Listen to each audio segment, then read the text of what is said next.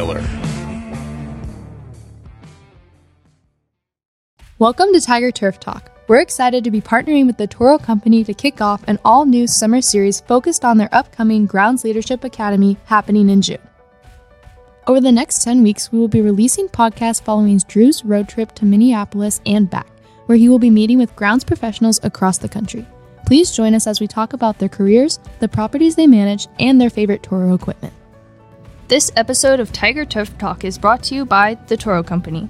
For over 100 years, the Toro Company has been a leader in innovative solutions for turf maintenance. Through a strong network of professional distributors, Toro proudly offers a wide range of commercial-grade equipment. Visit Toro.com to explore their full lineup of products.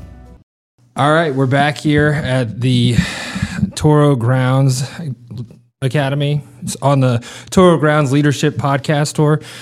We are with the great Matt Anderson of the Toro Company. He's a district sales manager for the company in the Arizona greater region, right? And more, probably. And more, yeah. Most of the West Coast, probably. Yeah, I cover basically from Minneapolis out to the West Coast, plus part of Canada. It's a little bit bigger than Arizona. I shouldn't have included the area, like you said. That's good, dude. No. It's great to have you here. There's so many things about this event going on, and you being here, being a part of it. What has it been like seeing sort of all of it sort of come together and being a part of it finally now that it's here? It's been really cool. We did an event like this years ago. We called it SF&G Forum, Sports Field and Grounds Forum. And the pandemic made us pause that a little bit. So we had an opportunity this year to kind of rethink what this event should be. For sure. Having it be more educational focused, more leadership focused, I think has really drawn some interest to the event. It's been cool to see it all come together. It's been cool to see people excited here this week. Chatting with some of the guys last night. You know, in years past, there's always one or two people that cancel last minute for whatever reason. Yeah. And we had none of that this year. That's awesome. And I think that's a testament to people see the agenda, they see who's here, and they're like, I don't want to miss this. No. And then it was funny. I was reading the attendee list, and I was like, there are some heavy hitters in here. Like, this is awesome, you know? And then interesting sites, you know, like Parks and Rec in certain areas of like Toronto's here and all that. I was like, this is a crazy conglomerate that could do a lot of good, you know? Yeah, we get a really good cross-section of people. It's funny, I called all the customers from my territory. Yeah.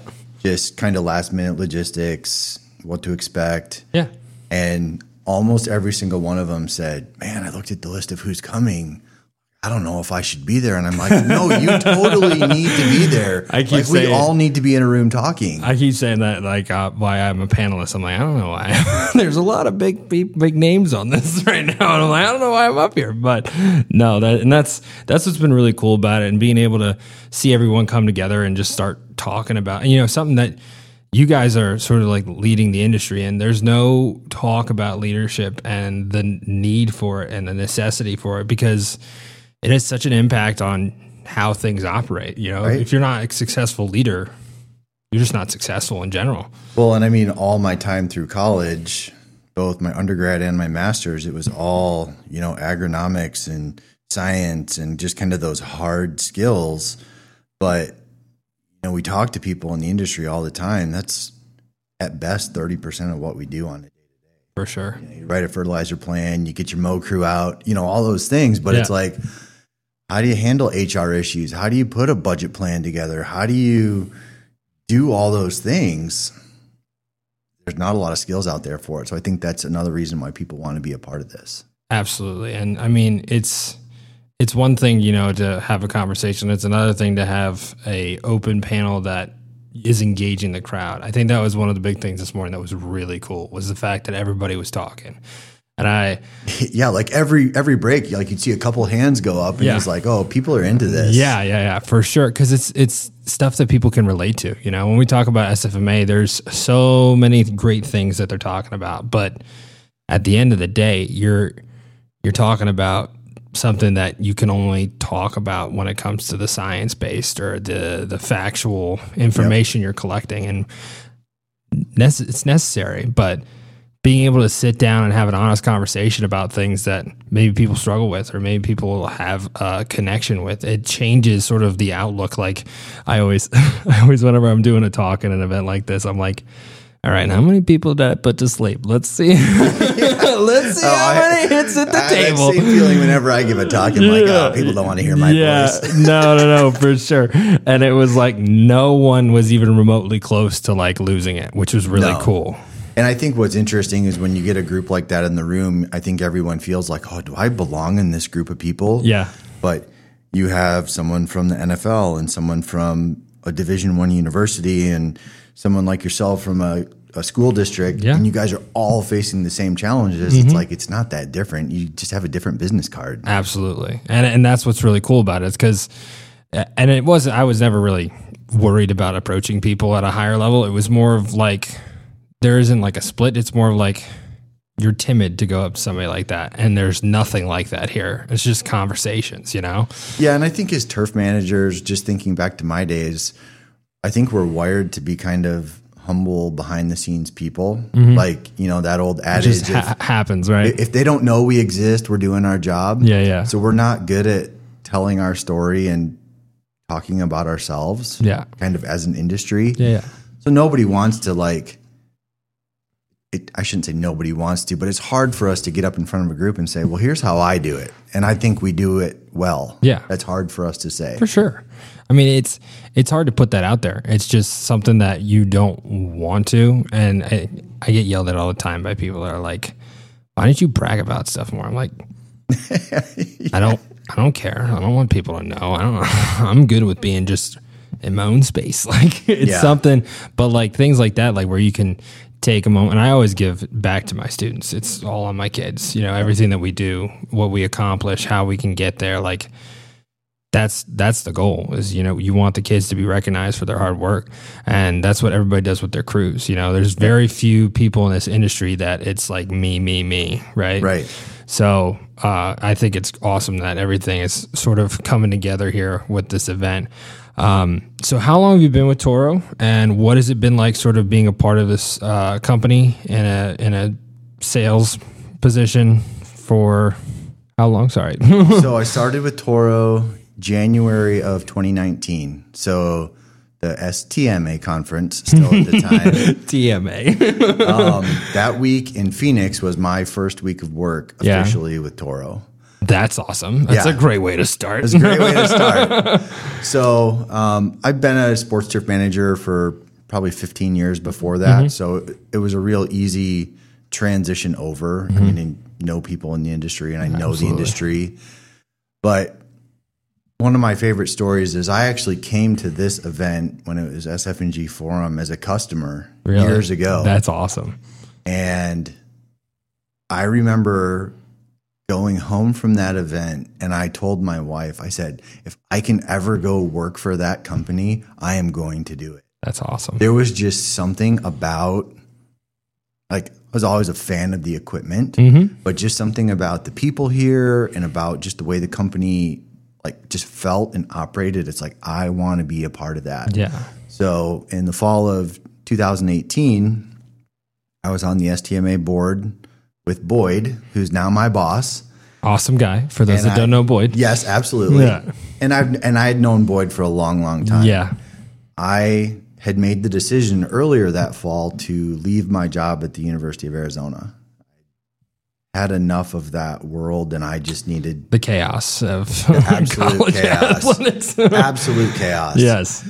So I had been interviewing and kind of looking for jobs, and we were at our fall STMA board meeting, and Boyd pulled me aside. He said, hey, do you have a job yet? I said, no, I've got a couple pretty serious interviews going on, but nothing yet. He's like, well, I have a position opening up that you might be interested in. Dude, that's all I needed to hear. That was the only thing that mattered. Where's the line? I need to sign on it. So it was a long, intense process, but that's incredible though. Man, I was so thrilled to get that offer. Yeah. So, and that's what's so cool about our industry is the connections that you have play such a huge role in what happens. Huge. You know, like, and what's great about what I mean, like what we've done at Brentsville is like the connections that I have is the same connections my kids are going to have. Like everyone's going to have that connection if they need it, you know, which I don't think is very common in a lot of places. And I'm not saying it's because of me, but people really appreciate and really love the fact that these kids are getting it at such a young age. And I am not going to fit anybody on a kid. Like I'm not going to put a kid out there if they're not ready. Right. You know, I was talking to Mr. Kaufman. I don't know his first name. Tanner. With the Ravens. Is it Sean? Sean. Okay, so I was talking to Sean. He's talking, we want to get kids up there for internships. I'm like, all right, sounds good. And I'm like, I got to make sure I have a kid that's ready to go up there and do something, right? So it's stuff like that I think is really cool. And I think Toro does a really good job of making that happen. Like with this event, like people don't think about how significant this event could be for the future of someone that attended, you know? Oh yeah. We definitely are kind of taking the long view with this event. We want it to be maximum value for the people who are, let's be honest, they're taking a week out of a very busy time of year for most people to be here. I just sprigged a field. I'm not panicking. It's fine. I'm fine. I'm fine. I swear. So, you know, I get that that's a big ask from us, and I think we're doing our best to make sure that we're delivering on our end of that for sure experience. And we, I think, long term want it to be something where there's some folks here. We put it out on social media this year. Like, hey, if you think you want to attend this, fill out this application, why you think you should be considered. Which is awesome. There's a few people here who kind of self-nominated themselves. The rest of it was kind of us and our distributors contacting the people that would be good. This is the kind of people that we need to engage here. But I think our long goal is that it's mostly people reaching out and saying, hey, I want to go be a part of that event. I heard that event was amazing. How do I get a piece of that? It's been amazing for those that are listening. It's definitely something you want to attend in the future if possible. But so your time with Toro, it's been phenomenal, and then you've done a phenomenal job from what I've heard from all of your peers. Oh, thank you. There's a big shift in one's career from when they become either a sports field manager, golf course superintendent, and take on that next level of whether it's sales, something different with a company like Toro. What was that transition like for you, and how does everything that you've learned in the sports field industry correlate to your job now, in a sense? I think a couple of things, to be honest. I have a lot of empathy for what sports field managers and grounds managers are facing. So real quick, just in my history, I've worked in Division I athletics. I've worked in minor league baseball. I was a university grounds superintendent. I worked at the Olympics. Let's just throw that in there. Which Olympics, real quick? Athens, 2004. Oh, that's awesome. I'm sure it was awesome. Yeah, we will. So I've had some different stops and some different experiences. So I can meet with a lot of customers and I understand like their challenges. I remember distinctly, it was pretty soon after I started with Toro, we had stopped meeting with a small college groundskeeper, and his body language was kind of giving me the, I don't want to talk to you guys because you're just a sales guy. Yeah, right? I hear you. And I asked him a quick question, and it was something like, how do you guys handle trash on campus? Like, we don't make any trash removal equipment, but like, how do you manage trash? Because it's a huge headache. It's more than a headache. He kind of like gave me this look, like this light bulb went off, and he's like, you know, you've been there. And we all of a sudden struck up this conversation, and he like totally opened up, and it was a great visit. Yeah. So I think I have that empathy with customers, understanding what they're really going through in the trenches.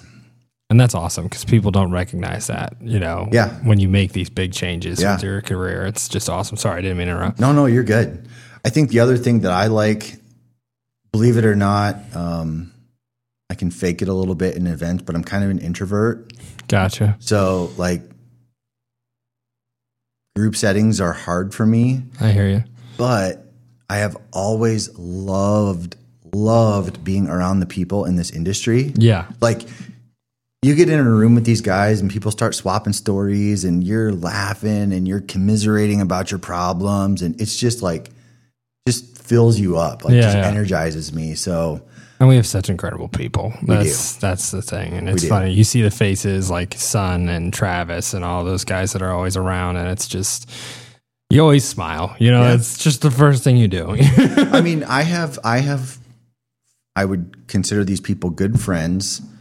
I probably only ever see them at the SFMA conference every year. Yeah. And it's like you pick up where you left off. It's a big hug or a hearty handshake. Yeah. And, oh my God, dude, how have you been? It's been so long. Right. But it's like you're this family, right? For sure. Yeah. So I love the people in this business. And, just from a Toro standpoint, I work with super professional people all day, every day. Like all that.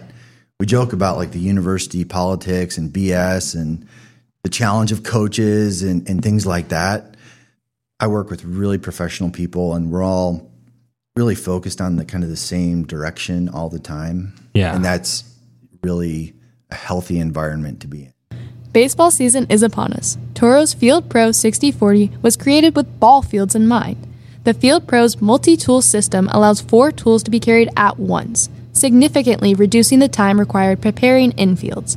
Scarifying, grading, and dragging can now be completed in a single pass, saving you time and effort.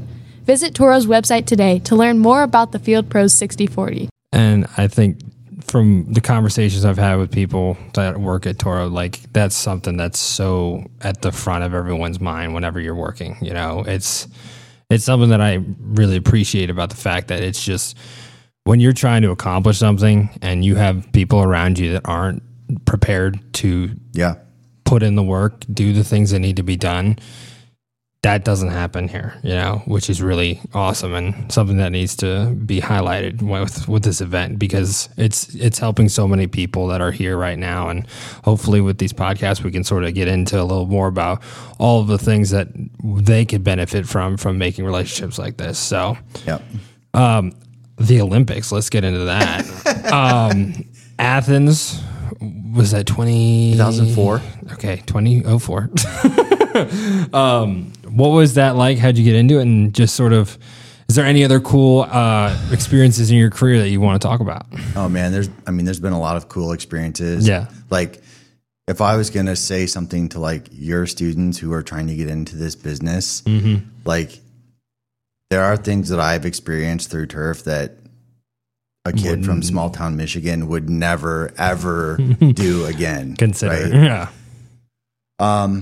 So I'll try to not be too long-winded with this. No, we love that. But so the Olympics really started for me when Michigan State decided to convert from old school, rip your skin off AstroTurf, the carpet, to a natural grass field.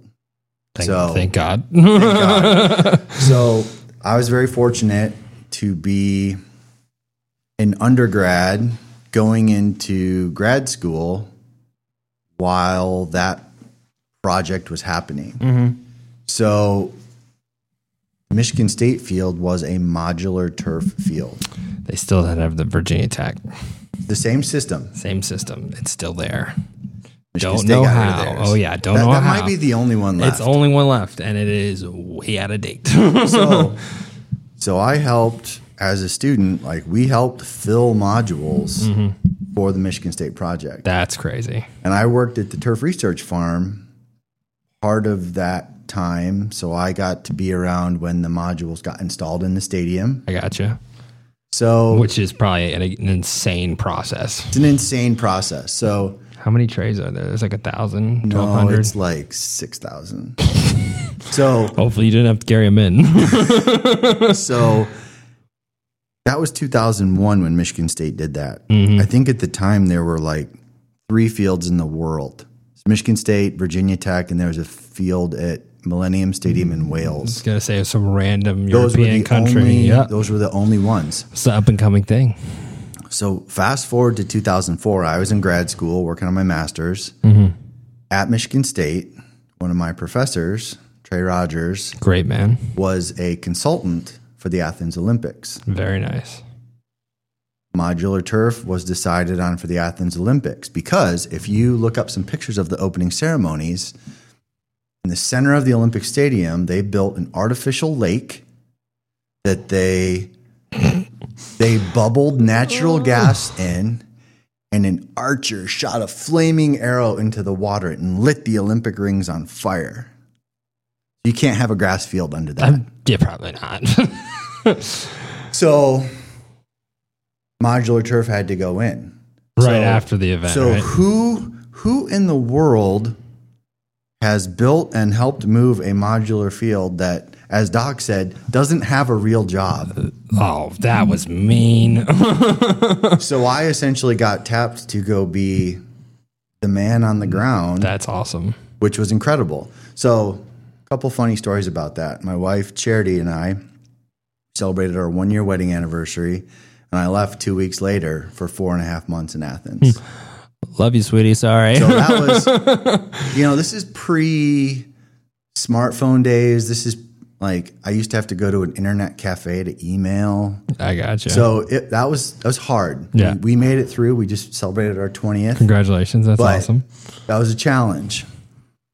But Athens also was the first post 9/11 Summer Olympics. Yeah, that's right. Yeah. The security was insane. Yeah.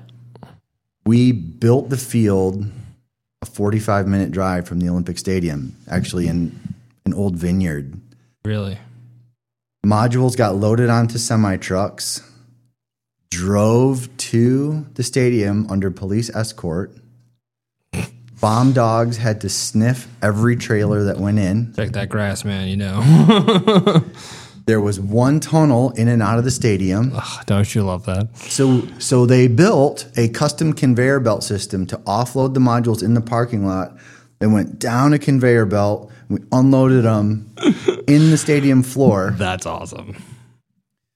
So the opening ceremonies happened. The second they were over, an army of guys went out with circular saws and they started cutting up this wood base for this artificial lake. Mm-hmm. Took them 30 hours. I was going to say, that could not have been fast. Tear out the opening ceremonies. Yeah.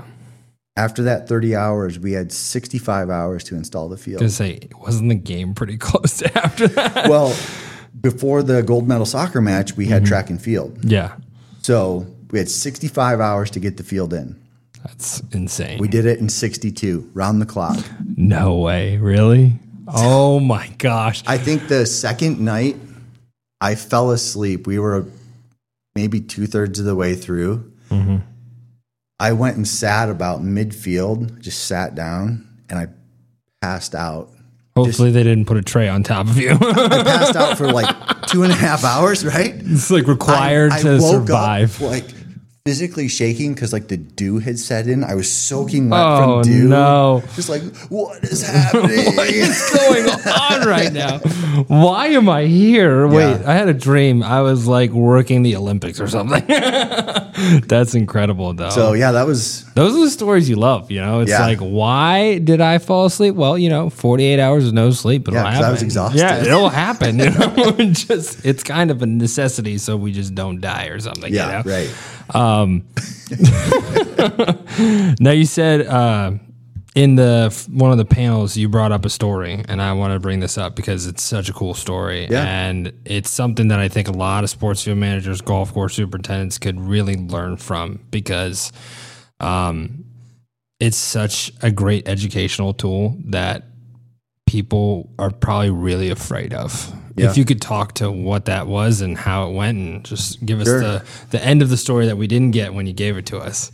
So when I worked in the minors, I worked in minor league baseball for 6 seasons.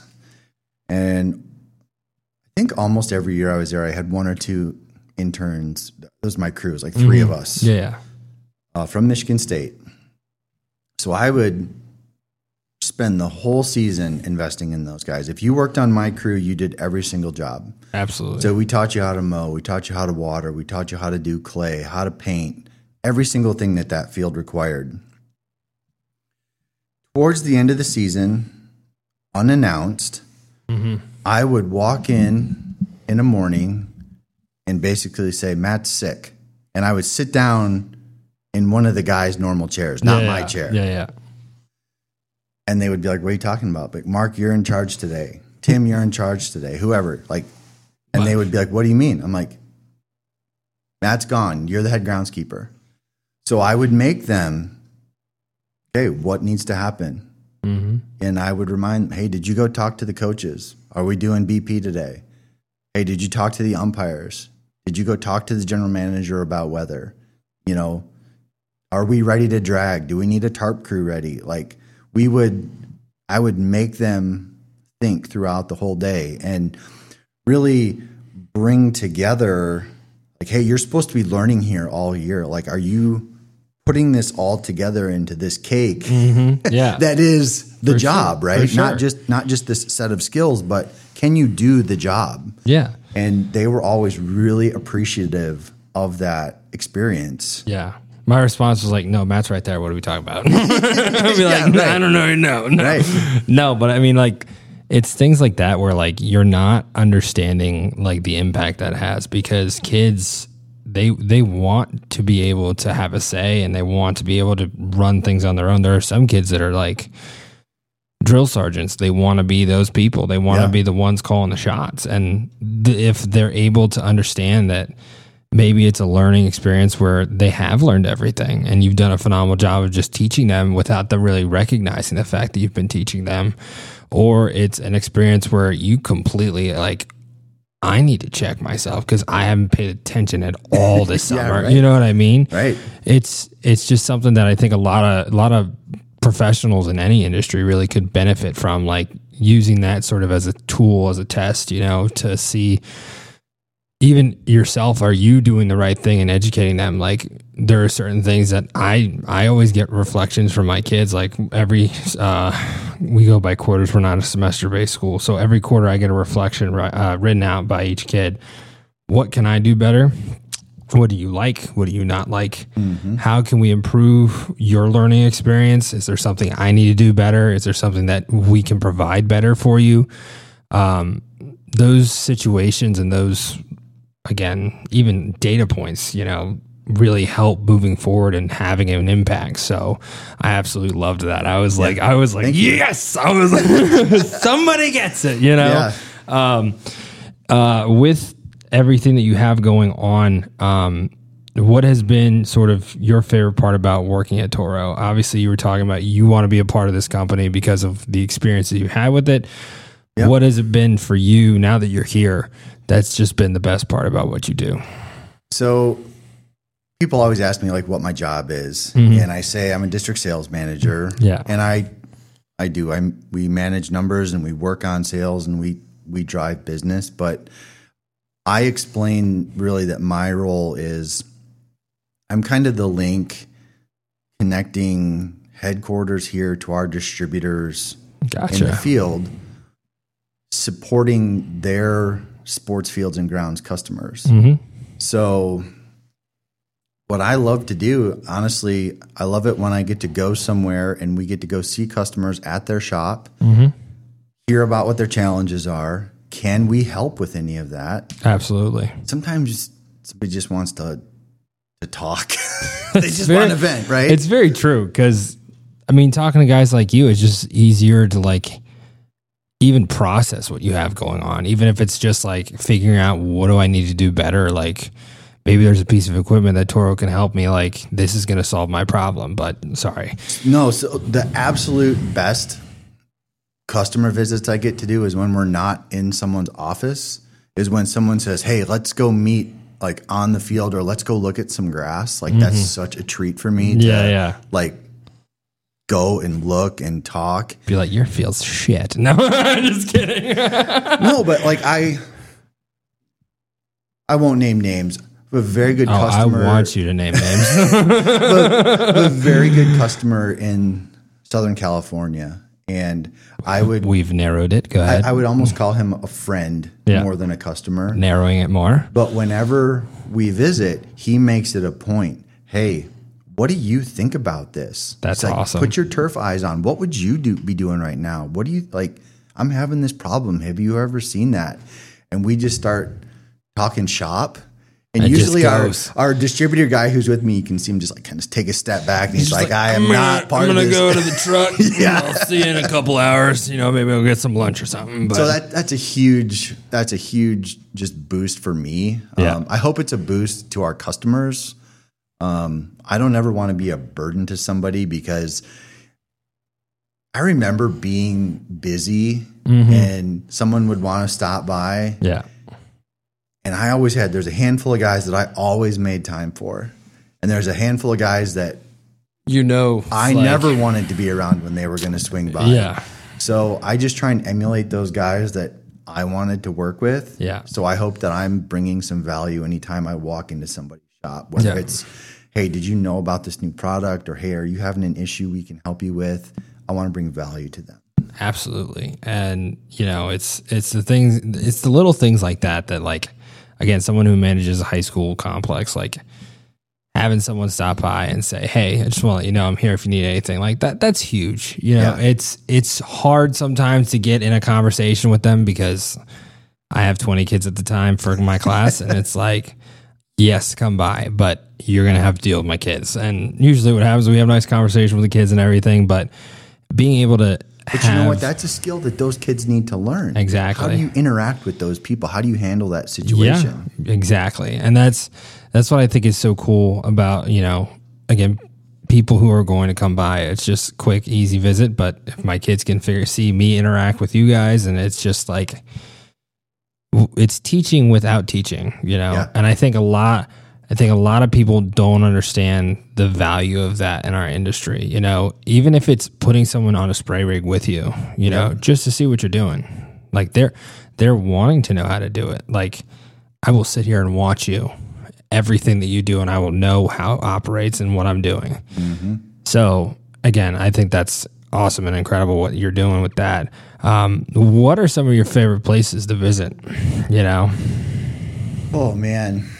So I'm completely biased. I love bias. Everyone's always like, I want to give you my non-biased opinion. I was like, if you're biased, I know you're passionate about it. I know it's something that's going to be good, and I want to be able to be a part of that, So one thing I'll say is I live in Tucson, Arizona, which is the better part of Arizona. It's not Phoenix. No offense. I'm not a big Arizona guy. I can't. The desert is like killing me. Everything wants to kill you in the desert. Exactly. Everything. So I'm like, you know what? I'm just going to go somewhere else where it's a little less deadly. Sorry, go ahead. But what I love, I cover the Western U.S. and I cover a very diverse landscape. For sure. I have the desert, I have the coast, I have the mountains, I have most of the Midwest. So I have all the grasses. That's awesome. All the climates. I go up to the Pacific Northwest. So just the diversity of challenges that our customers face is fun for me to see. Oh, I'm sure. I'm sure some of them are like, how did that happen? Yeah. So that's pretty cool. I don't know. It's kind of fresh every day. Is it? And that's awesome. Because that just makes the job more fun, right? Yeah. I mean, you never know what that phone call or email is going to bring. And I think as a turf manager, we're inherent problem solvers. Yeah. Here's an issue. We got to fix it. There's a solution. So when those things come to me, it's like I turn that mode back on. And like, I want to fix this. Like, how do we fix this? And that's what's so cool. And that's why I always talk to my kids. I'm like, there's never a dull moment in this industry. Yeah. If you're always up for a new challenge on a day-to-day basis, or really anything, like, this is what you want to do. Because you're not talking just about your challenges with your turf. You're talking about challenges with people, challenges with organizations, challenges with weather. Screw you, Mother Nature. But like, there's just so many things that keep you on your toes, and a lot of people want that in their lives. They just don't know how to find the right thing. So it's something that I love to do, is just be like, something just happened. What are we going to do, guys? Like, how are we going to fix this issue? And let them just panic for about 5 minutes. I'm like, all right, well, let's look at the situation. Right. And just talk them through it, I'll tell you another story, if that's cool. Love it. Yes. So when I went to college originally, I thought I wanted to be a civil engineer. Most people do, yes. And the reason I did is because when I was a kid, I was a BMX kid, so I was always just literally digging holes and building jumps behind my parents' house. Nice. Like, I just loved being out in the dirt. Yeah. So I'm like, oh, well, civil engineers move big piles of dirt to build stuff. Yeah.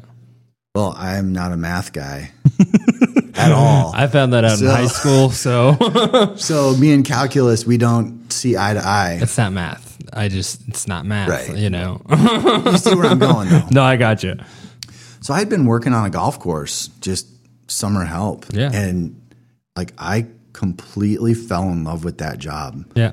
Like, I'm sure you've experienced it. Anybody who's really been in this industry has that kind of origin story where it's like you got hooked. Yeah. And you couldn't get enough, right? Yeah, that golf course job was my hook. And the superintendent was cool enough. He basically said, Michigan State has a program. Like, you can go learn how to do this. That's awesome. And I remember fretting about talking to my parents about switching my major. Hey, guys. Because I want to go from being an engineer, which kind of on that list of prestigious careers, everyone's right? like, right, yeah, everybody. Mom wants to be an engineer, And doctor, or lawyer. I want to go into turf grass management. What is that? And I remember, don't worry about it. It's fine. well, I remember going and talking to my mom, and I go, well, here's what I want to do. She looked at me and she goes, your life. And I was not expecting that at all. It was like that might have been sarcasm, but I want you to know. I want you to know I'm taking it seriously. But I'll tell you what, as soon as I found that passion and kind of like, this is what I want to do, mm-hmm. I went from a very average college student to like top grades because I couldn't get enough of any of it. For sure. Yeah. And that's what I mean. I have a lot of kids that are like, well, I want to be a doctor. I'm like, 8 years of school, really? You want to do that after your 4 years? Mm-hmm, okay. And then there's kids that are like, I just want to be outside. I don't know what I want to do. I'm like, seriously? You're in my class and you don't know what you want to do? Like, what are we talking about right now? But they're just, the thing that scares me the most about our industry is just the overall lack of awareness of who we are, Yeah, absolutely. in the real world. Because something that I think it was Dr. Sorokin, how many kids are, college athletes? How many kids are high school athletes? How many kids are little league? Right. They have no idea who we are. No idea. My story is I took care of our baseball field in high school, and I did that for 8 years before I was told that this was something I could do with my life. And I'm like, what? Yeah. I'm like, you got to be kidding me. What? I would have been enjoying this so much more if this was going to do it for the rest of my life, It's things like that where I'm just like, what can we do? How can we bring sports field management to the forefront of things, which I've got a bunch of ideas, just none of them are going to happen. So. Well, I think what you're doing here is part of that. I mean, you're telling stories. I mean, we're sitting here telling stories, right? Yeah, for sure. I'm going to tell you another story. No, I love it. Just jogged my memory. So when I was in grad school, actually even before I was in grad school, I worked for Dr. Sorokin when he was working on his PhD. I was like, a lot of people worked with him. I was like his student help. Yeah, right? yeah. But what a lot of people don't know is that Dr. Henderson at UConn, Jason Henderson, Gotcha. was also a grad student at Michigan State. Jason bought a house, and John Sorokin and his wife rented Jason's basement, and I rented Jason's spare bedroom. That's a hell of a turf house. So the four of us shared a house for a while. It's a hell of a turf house. That's some great minds in one little area, So. And to take it a step further, Jason Henderson's now wife was the sister floor RA in my dorm my sophomore year. A small world. That's pretty cool. That's pretty cool. And it's just funny. Was McPherson there when you were there? No. Okay. No. Because he was the other one I remember. He was talking about, I would work with John. I'm like, cool. I mean, you're like the fifth person that's told me that, but no, I'm just kidding. That's just wild, you know? Like, but it's such a small world. Mm-hmm. So one thing I always told my interns or students or anyone who's worked for me is you really have to be careful how you interact with people in this business if this is going to be your world. For sure. You know, some people get hot-headed and they burn that bridge and they quit a job, That's 2 middle fingers in the air. Bad idea, yeah. But you will come back around to that person if you stick in the industry. It's gonna bite you in the butt. So be really, really careful about how you treat people. And that's about the network too. You know, 100%. And it's funny because I don't like to think I have a pretty strong network, but I have a very strong network, and a lot of the guys that I talk to. That's a pretty humble brag, right? Okay, I'm sorry. I apologize. But it's like, it's not only that I know people, I have good relationships with them, and they take me for my word on things that are like necessary for whatever they're trying to do. Like if they're trying to hire someone and I know the person, like if I say they're the guy or they're the girl, like then they're going to trust that. They're going to go with it, you know? And I think that's another thing, that if we bring more awareness to just the overarching thing, we're going to have so many more kids and so many more, even like people, there are so many people who are unhappy with their jobs. Like, why don't we try and, you know, exploit that, you know? Sorry to say that word like that, but it's something that there's no reason for you to be unhappy with your job, you know? And we have an ample amount of opportunities at any level you want. That's something I always tell my kids. I'm like, if you want to do anything and go anywhere in this world, there's a job in turf grass management for you. If you want to be a sod farmer in North Carolina, like, and go work for Chad Price. You want to go work in England on a soccer field, go work for John Lester or John Ludwig. Sorry, John. Woo, it's Leicester City. If you want to go work on a golf course making no money in the middle of nowhere, I almost said a bad word, sorry. In the middle of nowhere, you can go do that. Like, if you want to make a lot of money, go work on a professional field. You can work your way up there. And what's crazy to me is that people aren't recognizing how young some of these people are that are getting hired. Like, Matt Brown was hired at, like, I think it was 27, head groundskeeper of the Pirates. Danny, I think he's 30. Danny Lozito, 30 years old, Carolina Panthers. Like, the jobs are like, people that are hesitant to go and like, well, it's going to take like 30 years to get it. I'm like, not really. Unless you're set to one place, you know. Sorry, go ahead. No, that just jogged my memory a bit. I've never been a person who was like laser focused on, this is my one goal. This is my one goal. Mm-hmm. You know, I used to meet a lot of turf students and they would say, oh, I want to be an MLB groundskeeper. There's 32 of those. It's not a realistic goal. I mean, it's good to want the pinnacle. Yeah. I'm more of a believer in being an opportunist. Mm-hmm. Not that I'm like always looking to skate around, but I wasn't looking to get into minor league baseball.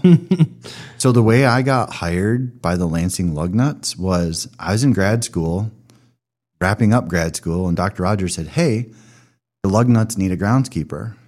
Why don't you apply? Because you've never done a professional interview. Like, just go get some interview experience. I'm like, oh, yeah, it's a good idea. Yeah, I like that. Well, I got hired. You're like, Dr. Rogers, I swear. So I wasn't seeking that out, but that was an amazing opportunity for me because it really let me cut my chops. Yeah.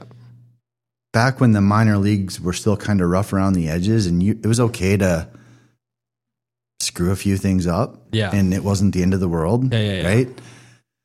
And then, you know, the job at the University of Arizona, I lived in Michigan. Mm-hmm. Like, okay, the time that was a Division I grass football field. Yeah, okay, I'm gonna apply for that job. I'd never, I grew Bermuda grass at the Olympics, but never long term.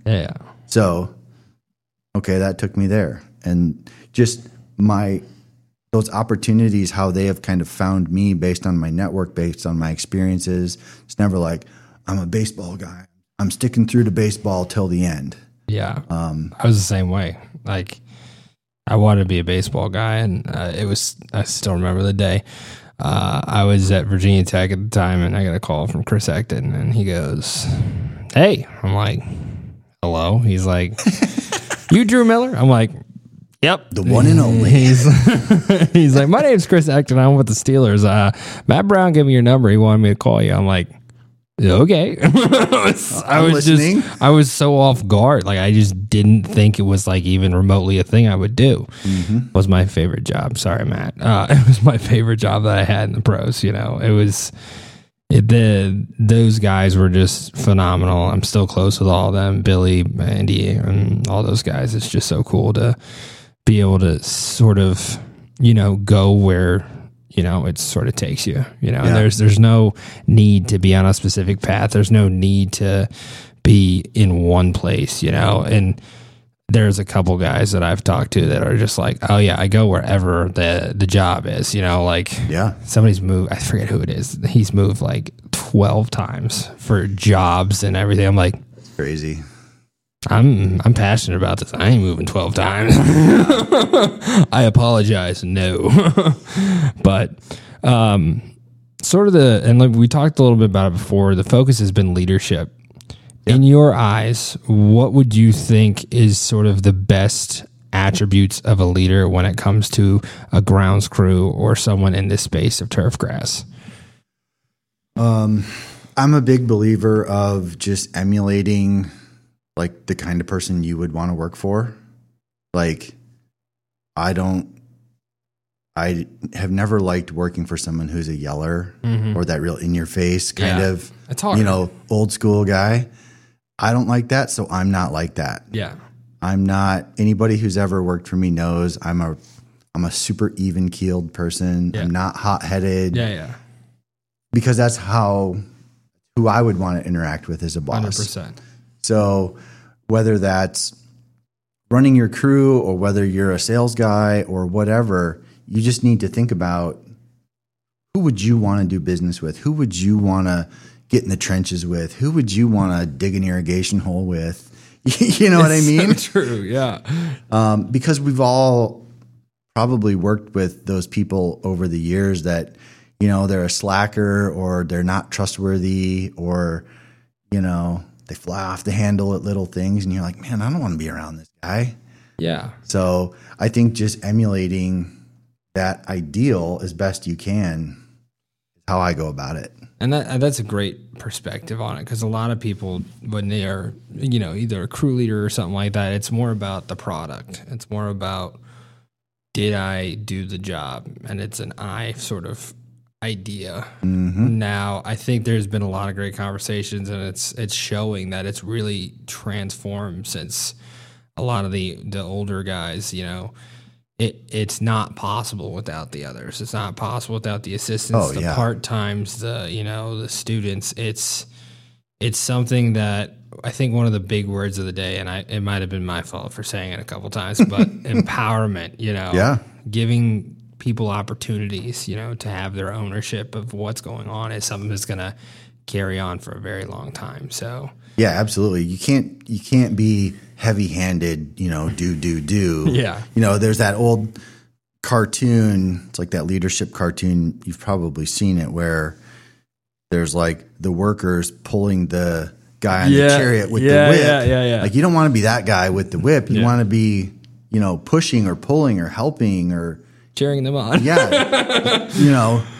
You want to be a part of that process with them, not like you're just the big boss dictating things. Yeah. It's so funny. When I worked at the University of Arizona, I probably tried to be out in the field as much as I could. Mm-hmm. And there were times where I couldn't, but we had a few guys in grounds. When I was the grounds superintendent, we had a couple guys that were from Eastern Europe. Mm-hmm. And that was that real still kind of top down, like, they're the worker, I'm the boss kind of mentality. Yeah. And I remember one day we were out prepping a sod area. Yeah. And I went out to check on it. I picked up a rake. Wasn't doing anything. I was just raking some dirt clods. Yeah, and yeah. this guy walks over and he's like, boss, no, boss, let me. And he's like taking the rake out of my hand. I'm like, no, I'm fine. Like, go back to what you were doing. He's like, no, boss, I do.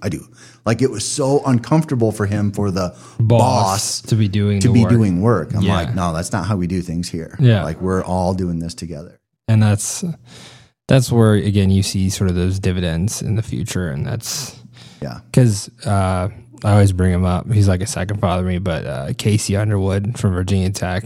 It's funny. He doesn't go out and do things often, but he's like one of the nicest guys. He doesn't really want any of the like attention. He doesn't want to be known.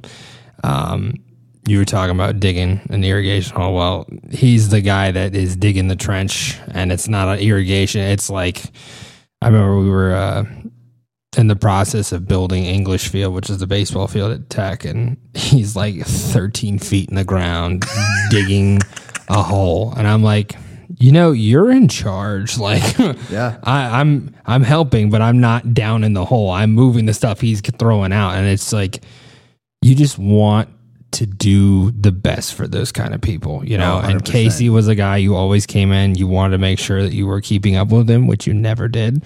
But it's just, servant leadership is something that you don't take into account. Like, if you're struggling and your crew's not working for you, if you're not being successful, like, take a step back, see if there's anything more that you can be doing. And that's going to be like something like out of this world that you're gonna be like, oh, that's all I had to do. Right. It's like, it's that simple. They just want to see my face for a few hours of the day if I need to be out there and stuff. So, it's just really cool to see all of that sort of come to light, and especially here. It's been great to talk to the guys and everything. Oh yeah. You have any favorite part of the event so far? I know we're only a few hours in, but it's really cool whenever we do events like this. You get everybody together kind of that first time on the bus, and people are almost like eyeing each other up. Like, who is that guy? Who am I going to talk to on this bus? Is he going to sit by me? And then you start having some food, and the game starts, and people start chit-chatting. And all of a sudden, by the end of the night, like people are becoming friends. Yeah. And then you see that even more today. Guys are sitting with guys that they were chatting with last night, and they were carrying on conversations from last night. So there's just these relationships being cultivated. Yeah. That I guarantee you, some of them will continue long after we leave here. For sure. Week. So, and that's part that's really cool about an event like this, because it's something that doesn't have to be put on. It doesn't have to be a part of what Toro is, because guess what? We already all love Toro. It's something that, like the slogan, you can count on it. But this is like going above and beyond and ensuring that people are getting the opportunity to make those relationships and have connections. Like, there's a couple guys I've talked to, and I'm like, I've been watching your career from afar, and it's so cool to finally meet you. Yep. And to be able to, actually make that connection. They're like, yeah, I saw you at SFMA. I'm like, sorry, I didn't see you. Like, I didn't know you, Yeah, right. The one that he's incredible. Ryan Moy, like, he has been awesome. Like, everything about what we did a podcast the other day, and we talked about it. It was just like a whole new perspective on things that you just don't take into account. Sure. And just having those conversations, it's like, wow, I could take that back and use that, Yeah. So like, it's just so cool to have new and interesting, and to have sort of the smaller space, because at SFMA and these other conferences, it's just so like, big. I got to talk to you, you. And I'm like, right. Where'd the day go? So it's just really cool to be able to do that here at Toro. So, something that I always love to talk about, especially for you and your career, we have young kids in our program, right, who are looking to join the industry, looking to be the next generation. What is something that you wish you knew when you first started that would be sort of like a really great sort of words of wisdom for my kids who are considering joining the industry, and what they can do? Not to get like a step up or anything like that, but just going in, they know, what would be your thoughts. So I got some wonderful advice from my first general manager when I worked for the Lugnuts. And I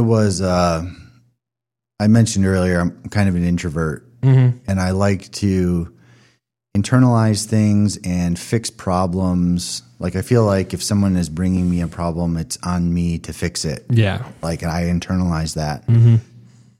And early, like my first season there, we were a few months in. I don't remember what the issue was, but we were having an issue. Yeah. I think it was actually with some ivy that was growing like in the outfield. And it was really bothering me, and he knew it was really bothering me, and I was letting it just kind of stew and fester, and I was trying to figure it out. And he sat me down one day and he's like, you should talk to somebody, like call somebody who might be able to help you. And I was always really hesitant to do that. I'm like, oh, I'm just Matt at Single A Lansing. Like nobody wants to hear from me. Like kind of this, you don't really believe in yourself, maybe. Yeah. And he said, I'll never forget this. He said, how does it feel when somebody calls you and asks for some advice? If someone else called you and said, hey, I'm having a turf problem. What should I do? How does that make you feel? I said, oh my God, it feels amazing. Like fills me up. Like I'd ride that for days. Yeah. Right. He said, you have the power to do that to somebody if you just pick up the phone and ask. Yeah. Even if they can't help you, the fact that you said, hey, you might be able to help me with this. You are going to fill that person's bucket. That's incredible. With nothing. And that was just like this epiphany to me of do not be afraid to pick up the phone and call and ask. And that translates to things at conference. Like you see people at conference, you see the first timers and they're hesitant to engage. You see them go like, oh my God, that's the guy from the Steelers. Oh my God, that's the guy from wherever. I remember first Denver. They're like, that was crazy. It's like, oh, I can't go say hi to that person. It's like, no, dude, go introduce yourself. They want to talk to you. They want to engage with you. And that's what this business is all about. And that little lesson that I learned has carried me for years. And it's cool how you put that, because people don't think of it like that. You know, people aren't like, oh, I might have an impact on someone if I call them, you know, because I mean, it means a lot. You don't understand, like, sometimes that, like, if someone thinks that you're intelligent enough to help them with something, that means, like, okay, I've done something right, you know, because maybe it's one of those days where you're like, just nothing is going right. I don't know what to do. I want to be better. I don't know how to do it. And then someone calls you and asks for your help, and you're like, all right, you know what? I could actually maybe have an impact or something, you know? Right. So it's incredible to have moments like that, you know? Is there anything else you want to share about Toro, what we're doing the rest of the week, and what you're excited about moving forward? Obviously, as you know, sales representative of half the world. It's whatever. I think the cool thing about hosting an event like this here is we can create this environment where relationships are created and conversation happens. But then when people get to go see what is behind our products is really, really powerful. Yeah. If you've never had a chance to come to a place like this, you might not understand what goes in. You might just think, oh, well, that's a mower or that's a utility vehicle. What goes into that? Yeah. Like to see what kind of testing goes in, to see how we innovate, to see people are probably going to see prototypes of stuff this week that aren't on the market. So understanding that there's this huge amount of people and effort behind these products, I think is always really fun for customers to experience. And it's fun for me to see them experience that, because I remember when I was one of them and I came here the first time, I was like, oh my gosh, this is incredible. Yeah, for sure. So interacting with that part of the business is always really fun, and I'm looking forward to that. Yeah. Well, I want to thank you so much for taking the time. It's been awesome. I know this was like a last minute thing, but yeah, dude, no, this is great. This is awesome. It's been great. I really appreciate you taking the time. So thank you for everything. And You're thank you welcome. for putting on everything. It's been incredible. You know, as someone who's, again, I don't know why I'm a panelist, but, you know, I'm grateful. But being here with everybody, it's just been an awesome experience. And we're only halfway there. So right. that's the part that's awesome. So Awesome. Thanks again. Thank you. Yeah. Let's take a moment to acknowledge our sponsor, the Toro Company, and their Workman UTX. The Workman UTX is tough and dependable with the highest payload in its class, rugged design, powerful performance, and unmatched versatility. It gets the job done without compromise. Visit Toro's website to learn more.